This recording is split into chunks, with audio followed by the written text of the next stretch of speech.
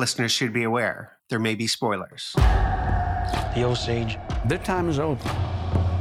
We got to take back control of our home. I was sent down from Washington, D.C. to see about these murders. We have so many deaths, we've lost count. There's just bad luck. Seems more like an epidemic than bad luck to me. Evil surrounds my heart. Welcome to Editors on Editing, the podcast in collaboration with American Cinema Editors and Pro Video Coalition. I'm Glenn Garland, and I'm joined by Thelma Schoonmaker. Thelma is truly a legend in the film community. Her credits span many of the most celebrated films of the last 50 years. Some of those projects include Woodstock, for which she was nominated for the Oscar; Raging Bull, for which she won the BAFTA, Eddie, and Oscar; Goodfellas, for which she was nominated for the Eddie and Oscar and won the BAFTA; Casino, for which she was nominated for the Eddie; Gangs of New York, for which she was nominated for the BAFTA and Oscar and won the Eddie; The Aviator, for which she was nominated for the BAFTA and won the Eddie and Oscar; The Departed, for which she was nominated for the BAFTA and won the Eddie and Oscar; Hugo, for which she was nominated for the BAFTA, Eddie, and Oscar; The Wolf of Wall Street, for which she was nominated for the BAFTA and the Eddie; and The Irishman, for which she was nominated for the BAFTA, Eddie, and Oscar. She is also tied for the most nominations and wins in the editing category of the Academy Awards. Now she has crafted Scorsese's newest masterpiece, Killers of the Flower Moon. Thelma, it's such a privilege to talk to you today. I loved your work on Killers of the Flower Moon. I love all your work, and I just am so excited that you're joining me today. Oh, thank you so much. So you've edited countless films for Martin Scorsese. How has your relationship evolved over time? So when I first met him accidentally, I knew nothing about editing, absolutely nothing. And I had graduated from college thinking I wanted to become part of the diplomatic corps and studied political science and Russian language, but never film. But I had been intrigued. I'd had a little job working for someone before I met Marty. I saw an ad in the New York Times, if you can believe that said willing to train assistant film editor. And I loved watching old movies on television on the $1 Million Movie, the famous $1 Million Movie program. Some of my husband's films, for example, they would run one of them 9 times in 1 week, and Scorsese would try and watch every one of them until his mother screamed at him. But I did see a couple there that never left my mind. The Life and Death of Colonel Blimp was one of them. And I answered this ad in the New York Times, and it was a man who was butchering the great films of Truffaut, Fellini, Antonioni for late night television slots so they would fit in a certain time space. And he took an entire reel out of Rocco and his brothers, and I was appalled. He did teach me, though, how to handle negative because we were cutting up the films, and hot splice negative, and to put titles on and things like that to prepare the films for an English-speaking audience. So I learned a little bit from it, but it was so horrifying what he was doing that I quit, and I saw an ad for a 6-week course at New York University, and there we were divided up into little 10-member groups to make 5-minute films. I think they were 10-minute films. And I wasn't on Marty's team, but someone had miscut his negative. And the professor said, is there anyone here who knows how to cut negative that could maybe help him? And I said, well, I'll try. And so I went over, and that's how we met. So it was all an accident of different accidents. And then this woman incorrectly cutting the negative, which wasn't her fault. And recently she contacted me and said, listen, I know in your interviews you talk about that, and I am so sorry. And I said, don't be sorry. You introduced me to Martin Scorsese, and I've had the most wonderful career. So I'm sorry to say I'm thrilled that you made the mistake. So anyway, the reason I went off on that long thing is because Marty taught me everything I know about editing. I knew nothing about it. And we worked together on his first feature film, Who's That Knocking, and on documentaries that we were making at that time for television with other people who were at what became NYU, like Michael Wadley, with whom we made Woodstock. And then when Marty went to Hollywood to bust in, I couldn't go with him because I wasn't in the union out there. There was a small union in New York, but they weren't very tough. But out in Hollywood, they had very strict rules, or you had to spend 5 years as an apprentice and 6 years as an assistant or something before you could edit, and they wouldn't let me in. And yet you had already been nominated for an Academy Award for I'd been Woodstock. nominated for Woodstock, yeah. So anyway, what happened is that I spent the next 10 years almost working on documentaries, and then Marty finally got me in the union on Raging Bull. It was actually Irwin Winkler, the producer, who got me in. So then we were back together again in 1979 or 78 and have been together ever since. But I learned so much about feature filmmaking with him on Raging Bull and being on a major studio lot in Hollywood, which was so different from filmmaking in New York.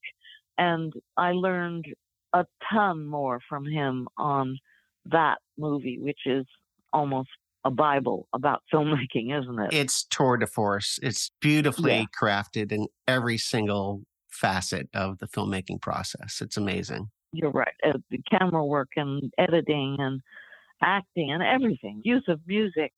So you can imagine I was just learning as we were cutting it, because we cut everything together. We look at the dailies together while he's shooting and talk to each other about them. He lets me know what he likes and I let him know what I think.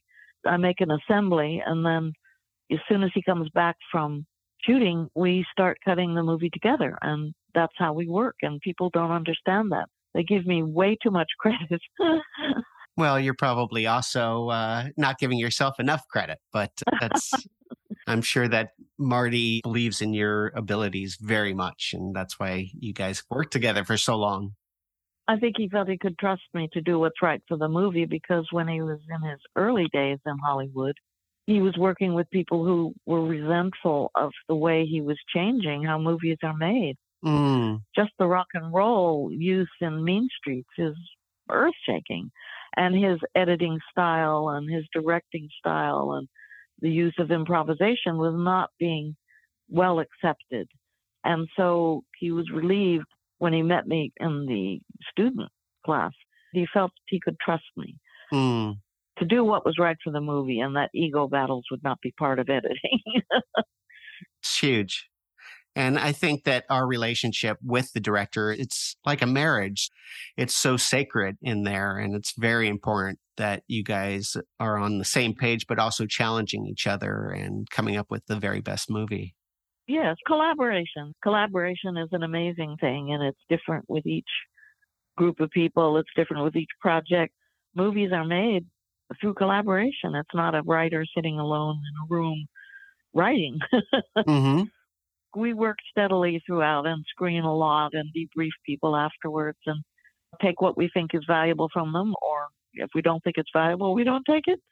You just have to have one person in the room with you who's never seen the film, and you're looking at it a different way. Don't you find that? Oh, absolutely. And it could literally be one person. I mean, Marty, sometimes he's nervous, of course, and so am I, about who we're going to invite to see the first cut. And so I say, who do you think we should invite? And he'll say, well, invite the janitor. I don't care. But I'm telling you, if the janitor was there, we would be learning something from how he's reacting to the film. So. Absolutely. Is he bored? Is he moving around? And do you do preview screenings with an audience where you're getting cards and... Right. We've done it for years, but not on the last two. We've done our own private screenings, which has been great. And the film is almost 3.5 hours long, and there's a lot of story that you're condensing into that 3.5 hours. How long was the first assembly? It was only about 4 hours long, actually. And the movie is really 3:26, and 7 of those minutes are end credits. So it's not really 3.5 hours, but sure. I understand why people say that. No, we quickly got it down to a more reasonable length, and then really began working on the important things of the structure and how things are working and building the love story, because DiCaprio had decided not to play the FBI agent and instead to play Ernest, and that was a big change. So some of the changes were made before they started shooting, but some of it was still going on, particularly with the two actors in the love story, Lily Gladstone and DiCaprio. were working with Marty, building the story. Interesting. Yeah, I heard that there was that shift. So I'm sure changed the whole dynamic of that character of Ernest. Yeah, it's a big change. It's a big Yeah. change. Yeah. And the film does a wonderful job of keeping the various players' motives a bit of a mystery. And you don't know who to identify with for a while. Do we identify with Ernest? And what does that say about ourselves? And I think that was so fascinating about this particular film. Can you talk to me about the grayness? Yeah, I think that's the style that Marty came up with as he was shooting. He found that he wanted to dwell on the actors sometimes and make you really engage with them. For example, the early scene where Molly invites Ernest to have dinner with her. Oh, that's a fantastic scene. I love that. It's a wonderful scene, and that's deliberately done in a way where the pace is gentle. And Marty said that when he was shooting them with 2 cameras, he said, is where I fell in love with them. So he wanted to reproduce that in the editing. It's nice the way you see them start out one way, and then gradually you begin to see Molly's unbelievable character and her dignity and her willingness to be open to this man who is honest about the fact that he's lazy and likes to party. But she even's like, Coyote wants money. I love that line. But she likes the fact that he's being honest and he's attractive and he's attracted to her. But that is a little bit of a slow build in the beginning. First of all, they're feeling each other out, and then things begin to shift when he begins to express his feelings about her.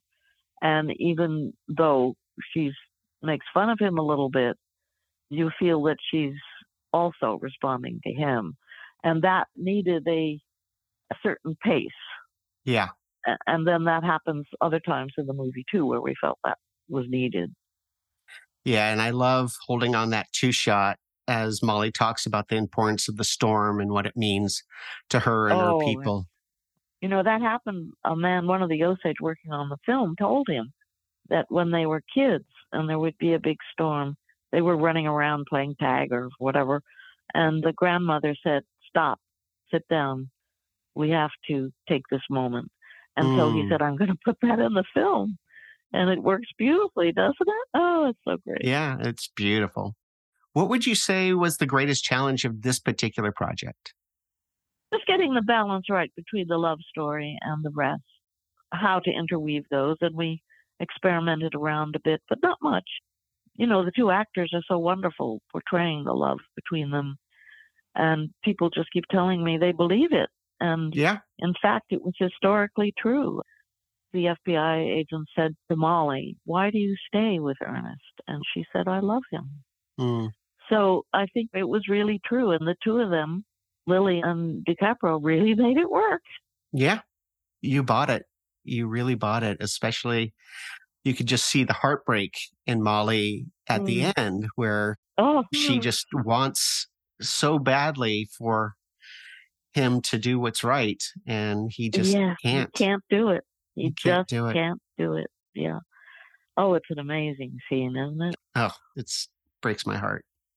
And the film mostly moves chronologically, but it also jumps around in time. You have these interesting time cuts where, like, we introduce A.C. Kirby as the bomb specialist, and then we cut to a quick flashback of him blowing up a bank.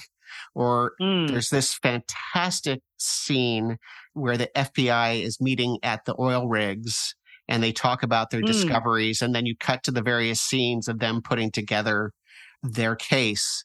Was that all scripted or did you? No, yes. Yeah, interestingly, that was scripted. We wanted people to see, I don't know if we succeeded, that these people were put into the community as an insurance man and as someone who wants to buy cattle. But in fact, they were FBI agents. Yep. But I'm not sure you quite get it, but you certainly do with John Wren, who plays the indigenous FBI man, who was quite famous, actually.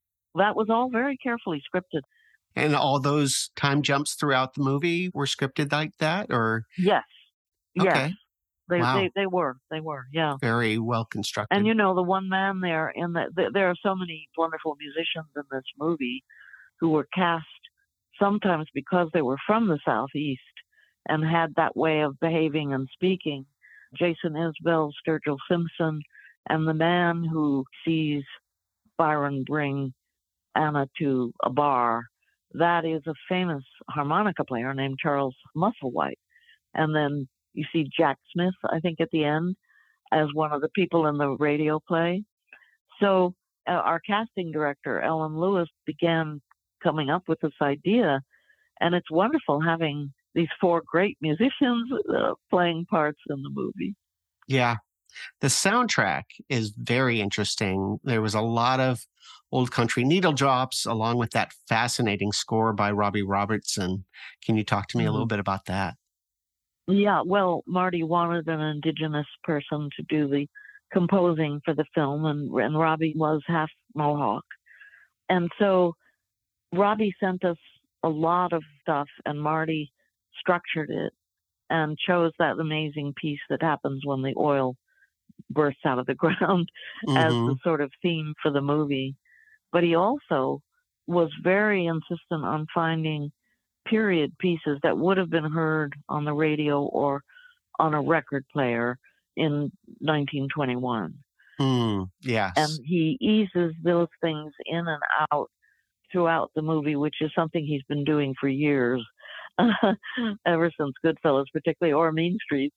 And he's a genius at it. I mean, I don't think anybody can put music to a film like Marty can, because it's sometimes so surprising. Oh, yeah. Or very much on the nose in a beautiful way. On this one, we didn't listen to a lot of pieces. He was pretty sure what he wanted to use, aside from the Robbie Robertson score, the pieces from 1921. He was pretty sure he knew what he wanted.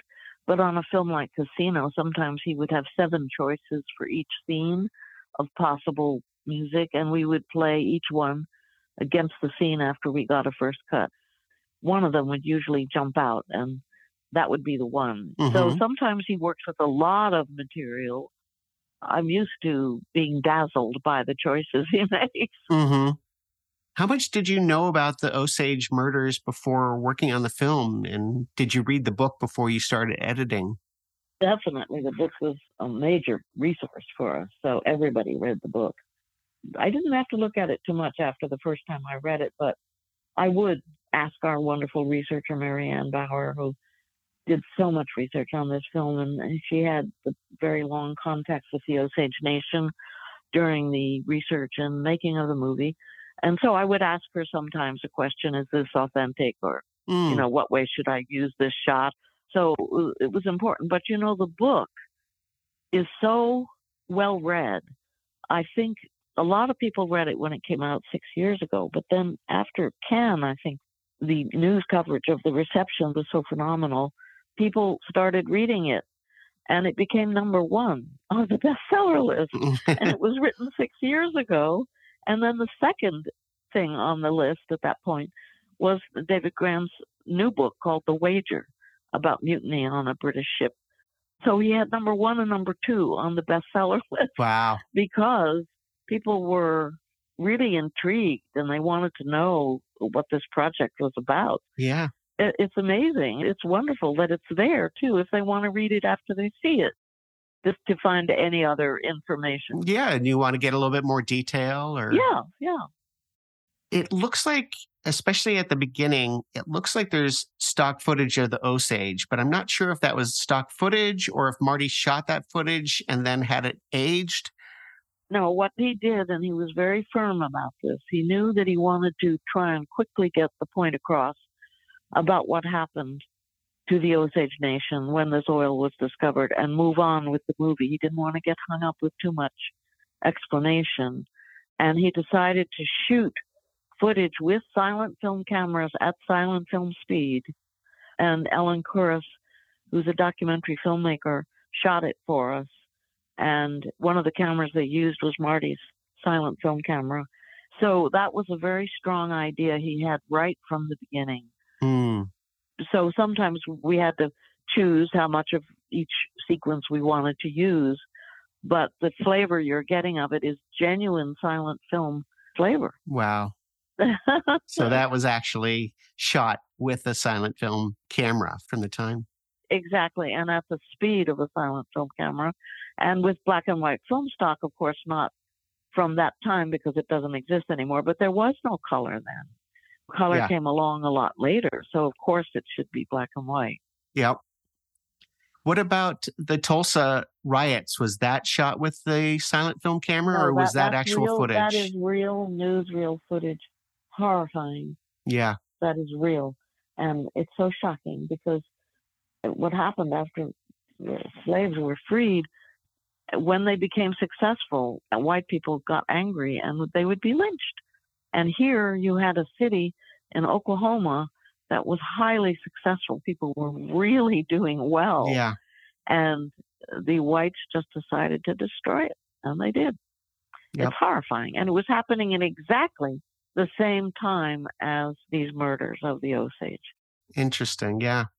When Ernest and Molly get married, I love that sequence with all these snippets evoking the spirit of the event. Can you tell me about whether that was a much larger sequence and then you guys made it more episodic, or if it was shot that way? Yeah, I think it was more of a montage. I love hearing the Osage language when the traditional leader marries them, and that we don't have any subtitles. Marty decided at certain points in the film just to hear the Osage and not have titles, because he wants people to look at the image, the beautiful image. And you know, in the wedding ceremony, they're getting married, right? So you don't need to actually hear what the traditional leader is saying, but also at the funeral of Lizzie, you don't need to know what is being said there at the funeral. And then when Molly and Ernest have a fight about the doctors bringing the insulin shot, you don't need to know either. Marty said, look, we know what's happening in this argument. She doesn't want them, and he is telling her she needs them. And so I thought it was so courageous of Marty not to have subtitles in those areas. I was a bit shocked at first. I resisted him at first, but he was right. Especially when they're arguing about the insulin, it's really interesting because the doctors kind of know what's going on, but they don't. And we're in the doctor's perspective. And I think that's really interesting. Yeah. So when Anna's body is revealed, it's so heartbreaking and so powerful. And then you have that horrid sawing of her skull intercut with the tent meeting with the elders. Can you tell me about that sequence? Yes, that sequence was just supposed to be a pretty traditional tribal council meeting. And then what happened was that the chief, played by Yancey Redcorn, and then the man sitting next to him, a taller man than him, is actually the assistant chief. And he's called Paul Red Eagle. And he's played by a man named Everett Waller, who's a lawyer who represents the nation sometimes in front of courts. And Marty said to him at one point, listen, I'd like to get reactions of the Osage listening to the tribal council meeting. Could you just talk off camera and we'll film their faces reacting to you? And when Marty heard what he was saying, it was so powerful that he said, wait a minute, stop. Okay, let's set this up. I'm going to cover him saying all this stuff. And it was so powerful, his passion and anger and belief in his nation is so stunning. To me, it feels like it's about all the nations, the 259 or however many there are of the people whose land we took away. It's relevant to all of them. And it was so powerful that Marty wanted to use all of it. And he said, I think it would be great to make a break in the middle so that the second part will be just as powerful as the first part. And it was his idea to put the autopsy in there, which is quite a brilliant idea. And then go back to another forceful, powerful speech by Everett Waller. I mean, that was all unexpected, and it's so important to the movie. Absolutely. There's this fantastic scene, and it reminded me a little bit of that scene that you were talking about when Molly invites Ernest over for dinner, where Bill asks Ernest if he's going to kill him. And I just thought it was so nice, the pace of that sequence. Oh my God, that scene is so wonderful. That is Jason Isbell, a very well-known country singer. And he's not an actor, but boy, can he act. Oh my God, the dailies of that scene, Marty and I were just absolutely eating them up. It is such a great scene, yeah. And for him not to be an actor, you know? He was perfect. And I don't know why Marty decided he would be right for that particular part as opposed to Sturgill Simpson, who plays Grammer. Mm-hmm. So why he decided to put each person where he did is very interesting, because Bill is perfect in that scene. Oh, amazing. And of course, Leo loved working with a scene written like that. Wow, is that great? Oh my God. I loved cutting that scene. It was so easy. It was just a matter of sometimes just getting the right little pause, you know? Yeah, it's like they're playing chess in that room. Yes, exactly. And then that amazing scene with the explosion and the glass shattering through the window, and following Ernest's POV as the devastation is revealed. That was just so impactful. Yeah, well, that was interesting because Marty had in mind that it was all going to be Ernest's point of view, that even though there are tons of people running past him towards the explosion and saying, it's Rita's house, it's Bill and Rita's house, and things like that, he definitely did not want, even with looping of voices, he didn't want much of their voices, because he wanted it to be the reaction of Leo to the terrible devastation he's seeing. His POV. Yeah, that was interesting, because originally, you know, I would have thought we would have people running by him and saying, oh, blah, blah, blah, blah, blah. No, he didn't want that. So that's how the scene was conceived and carried out, actually pretty simply, shot for shot, the way he designed it and how he wanted the shots to go. And then I think Molly's performance when she finds out that yet another one of her sisters has died is unbelievable. But Leo, too, is shaking because he's realizing that this thing that he's agreed to is horrible. Yeah. His performance there is, woo. Yeah, you really see that it really weighs on him. Yes.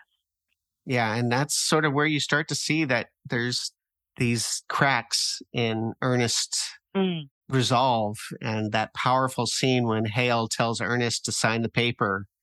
And I just love just seeing Leo as he tries to figure out what to do, and you just see the wheels spinning. Yeah.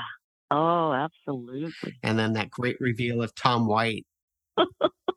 Well, it's so wonderful the way De Niro does that, the way he builds up certain lines, and then when he decides to shift to, and you have to sign this paper, it's so wonderful the way he builds towards that, and then suddenly he thinks that with that build he can flip that line in and get what he needs. It was a joy to cut that, and you're right that DiCaprio's face is so wonderful because he has been under the thumb of his uncle for so long, gone along with so many terrible things. And now when his uncle says, listen, if you get charged, don't worry, you're going to beat it. He's saying, what? Wait a minute. Yeah. You told me you would protect me and you're not. And then the way he feels about his wife is so important at the end when De Niro says, and she's going to pass and God is waiting for her, and his reaction to that, because that's not what he wants. That he loves her and he wants to keep her. It's just, well, it was a great, brilliant acting scene to cut. And we had quite a few takes for that, but quickly it came down to the most important ones. And then, of course, to see that White is watching all of this in the mirror. Yeah. It was a great cut. And a good segue to him waiting for the guys to come and talk about what they found out. Yeah, not revealing him watching until the end. It's really interesting, too. Yeah. And talking about Hale saying that Molly's going to no longer be, that scene of Molly wasting away and then revealing Hale visiting her and the amount of tension that's there. So I hope it was clear that is possibly a hallucination. Yeah, I was going to ask you about that because then you cut to the overhead and Hale is gone. So you're like, did he actually visit? Did he not? If he did visit, she probably would be dead. And so it was really interesting. Yeah, we wanted to give you the choice of deciding whether you thought it was hallucination or not give you a definitive answer. So Marty shot it in a way that we could pop Bob in. In other words, it starts with the wide of her, and then suddenly you cut to Bob sitting there, but you don't see him walk in. No. And that was the whole point, that it should be possibly a hallucination of hers. And the way he acts is so brilliant.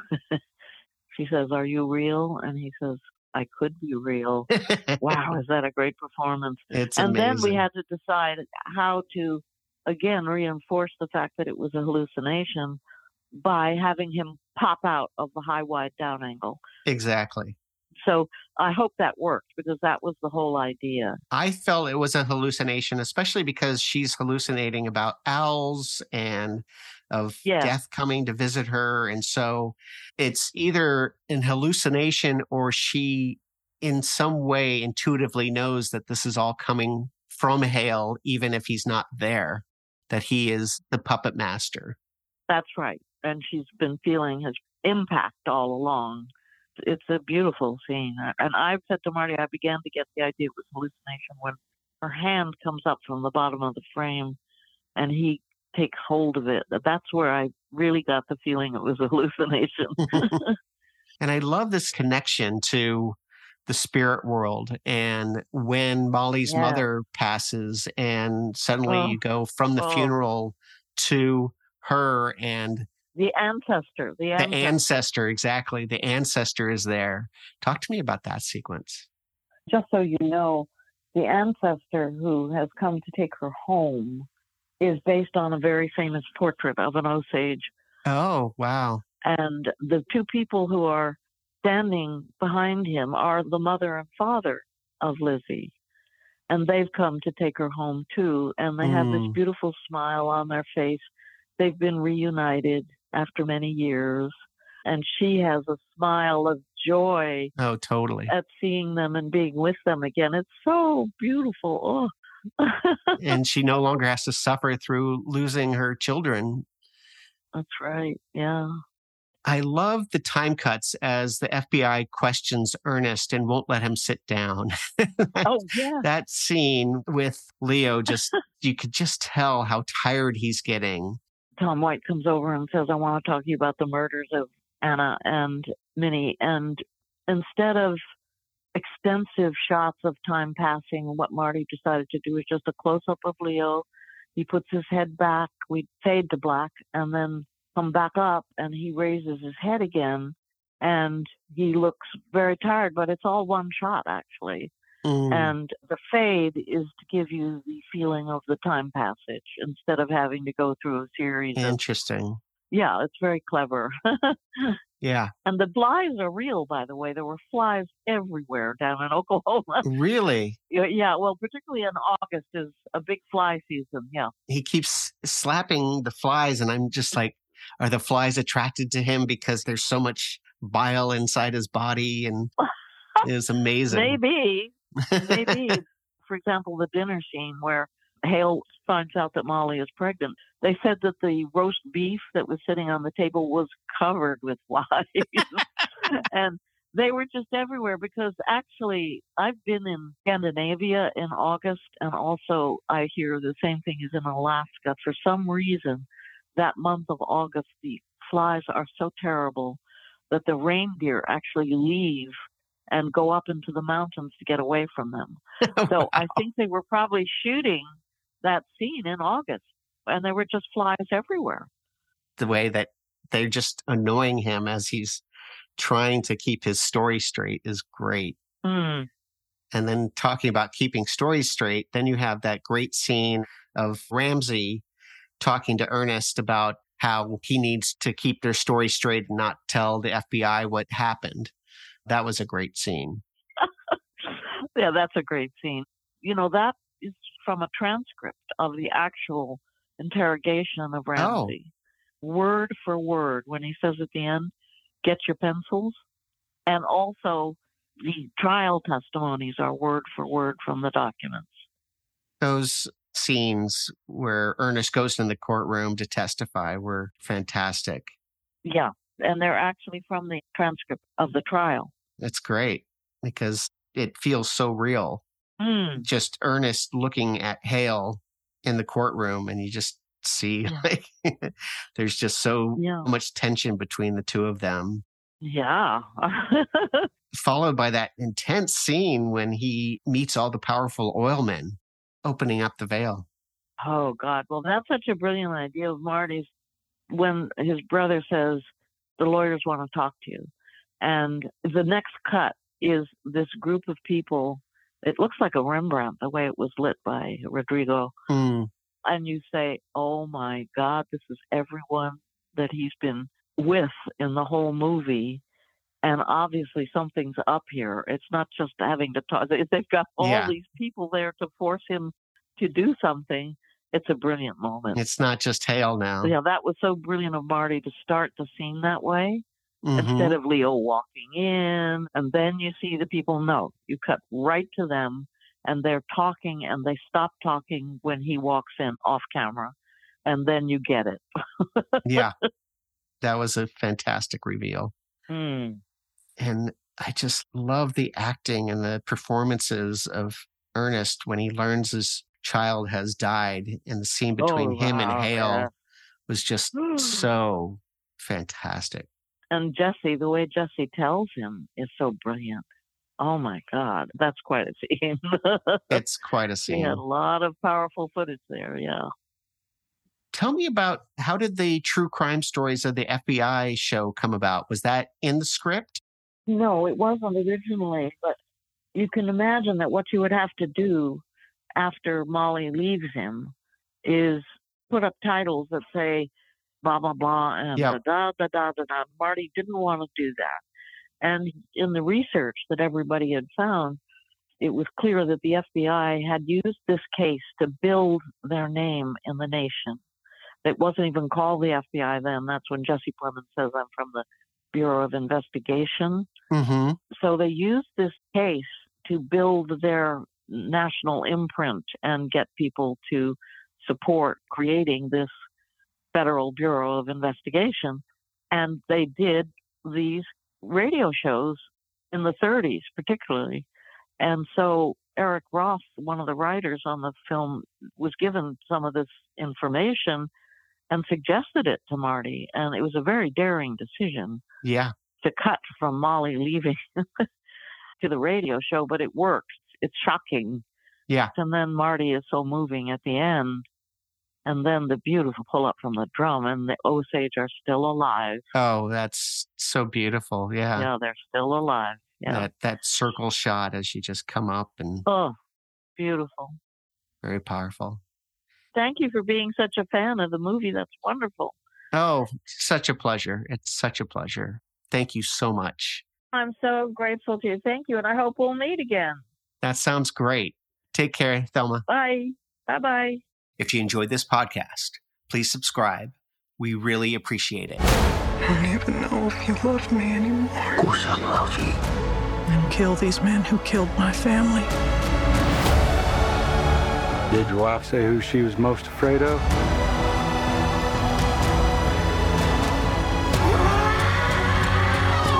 Don't do something you're going to regret for the rest of your life.